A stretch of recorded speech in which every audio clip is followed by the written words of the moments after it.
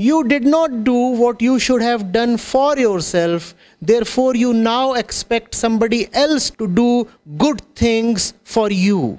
The responsibility to bring goodness to your life rests primarily upon you, not upon somebody else.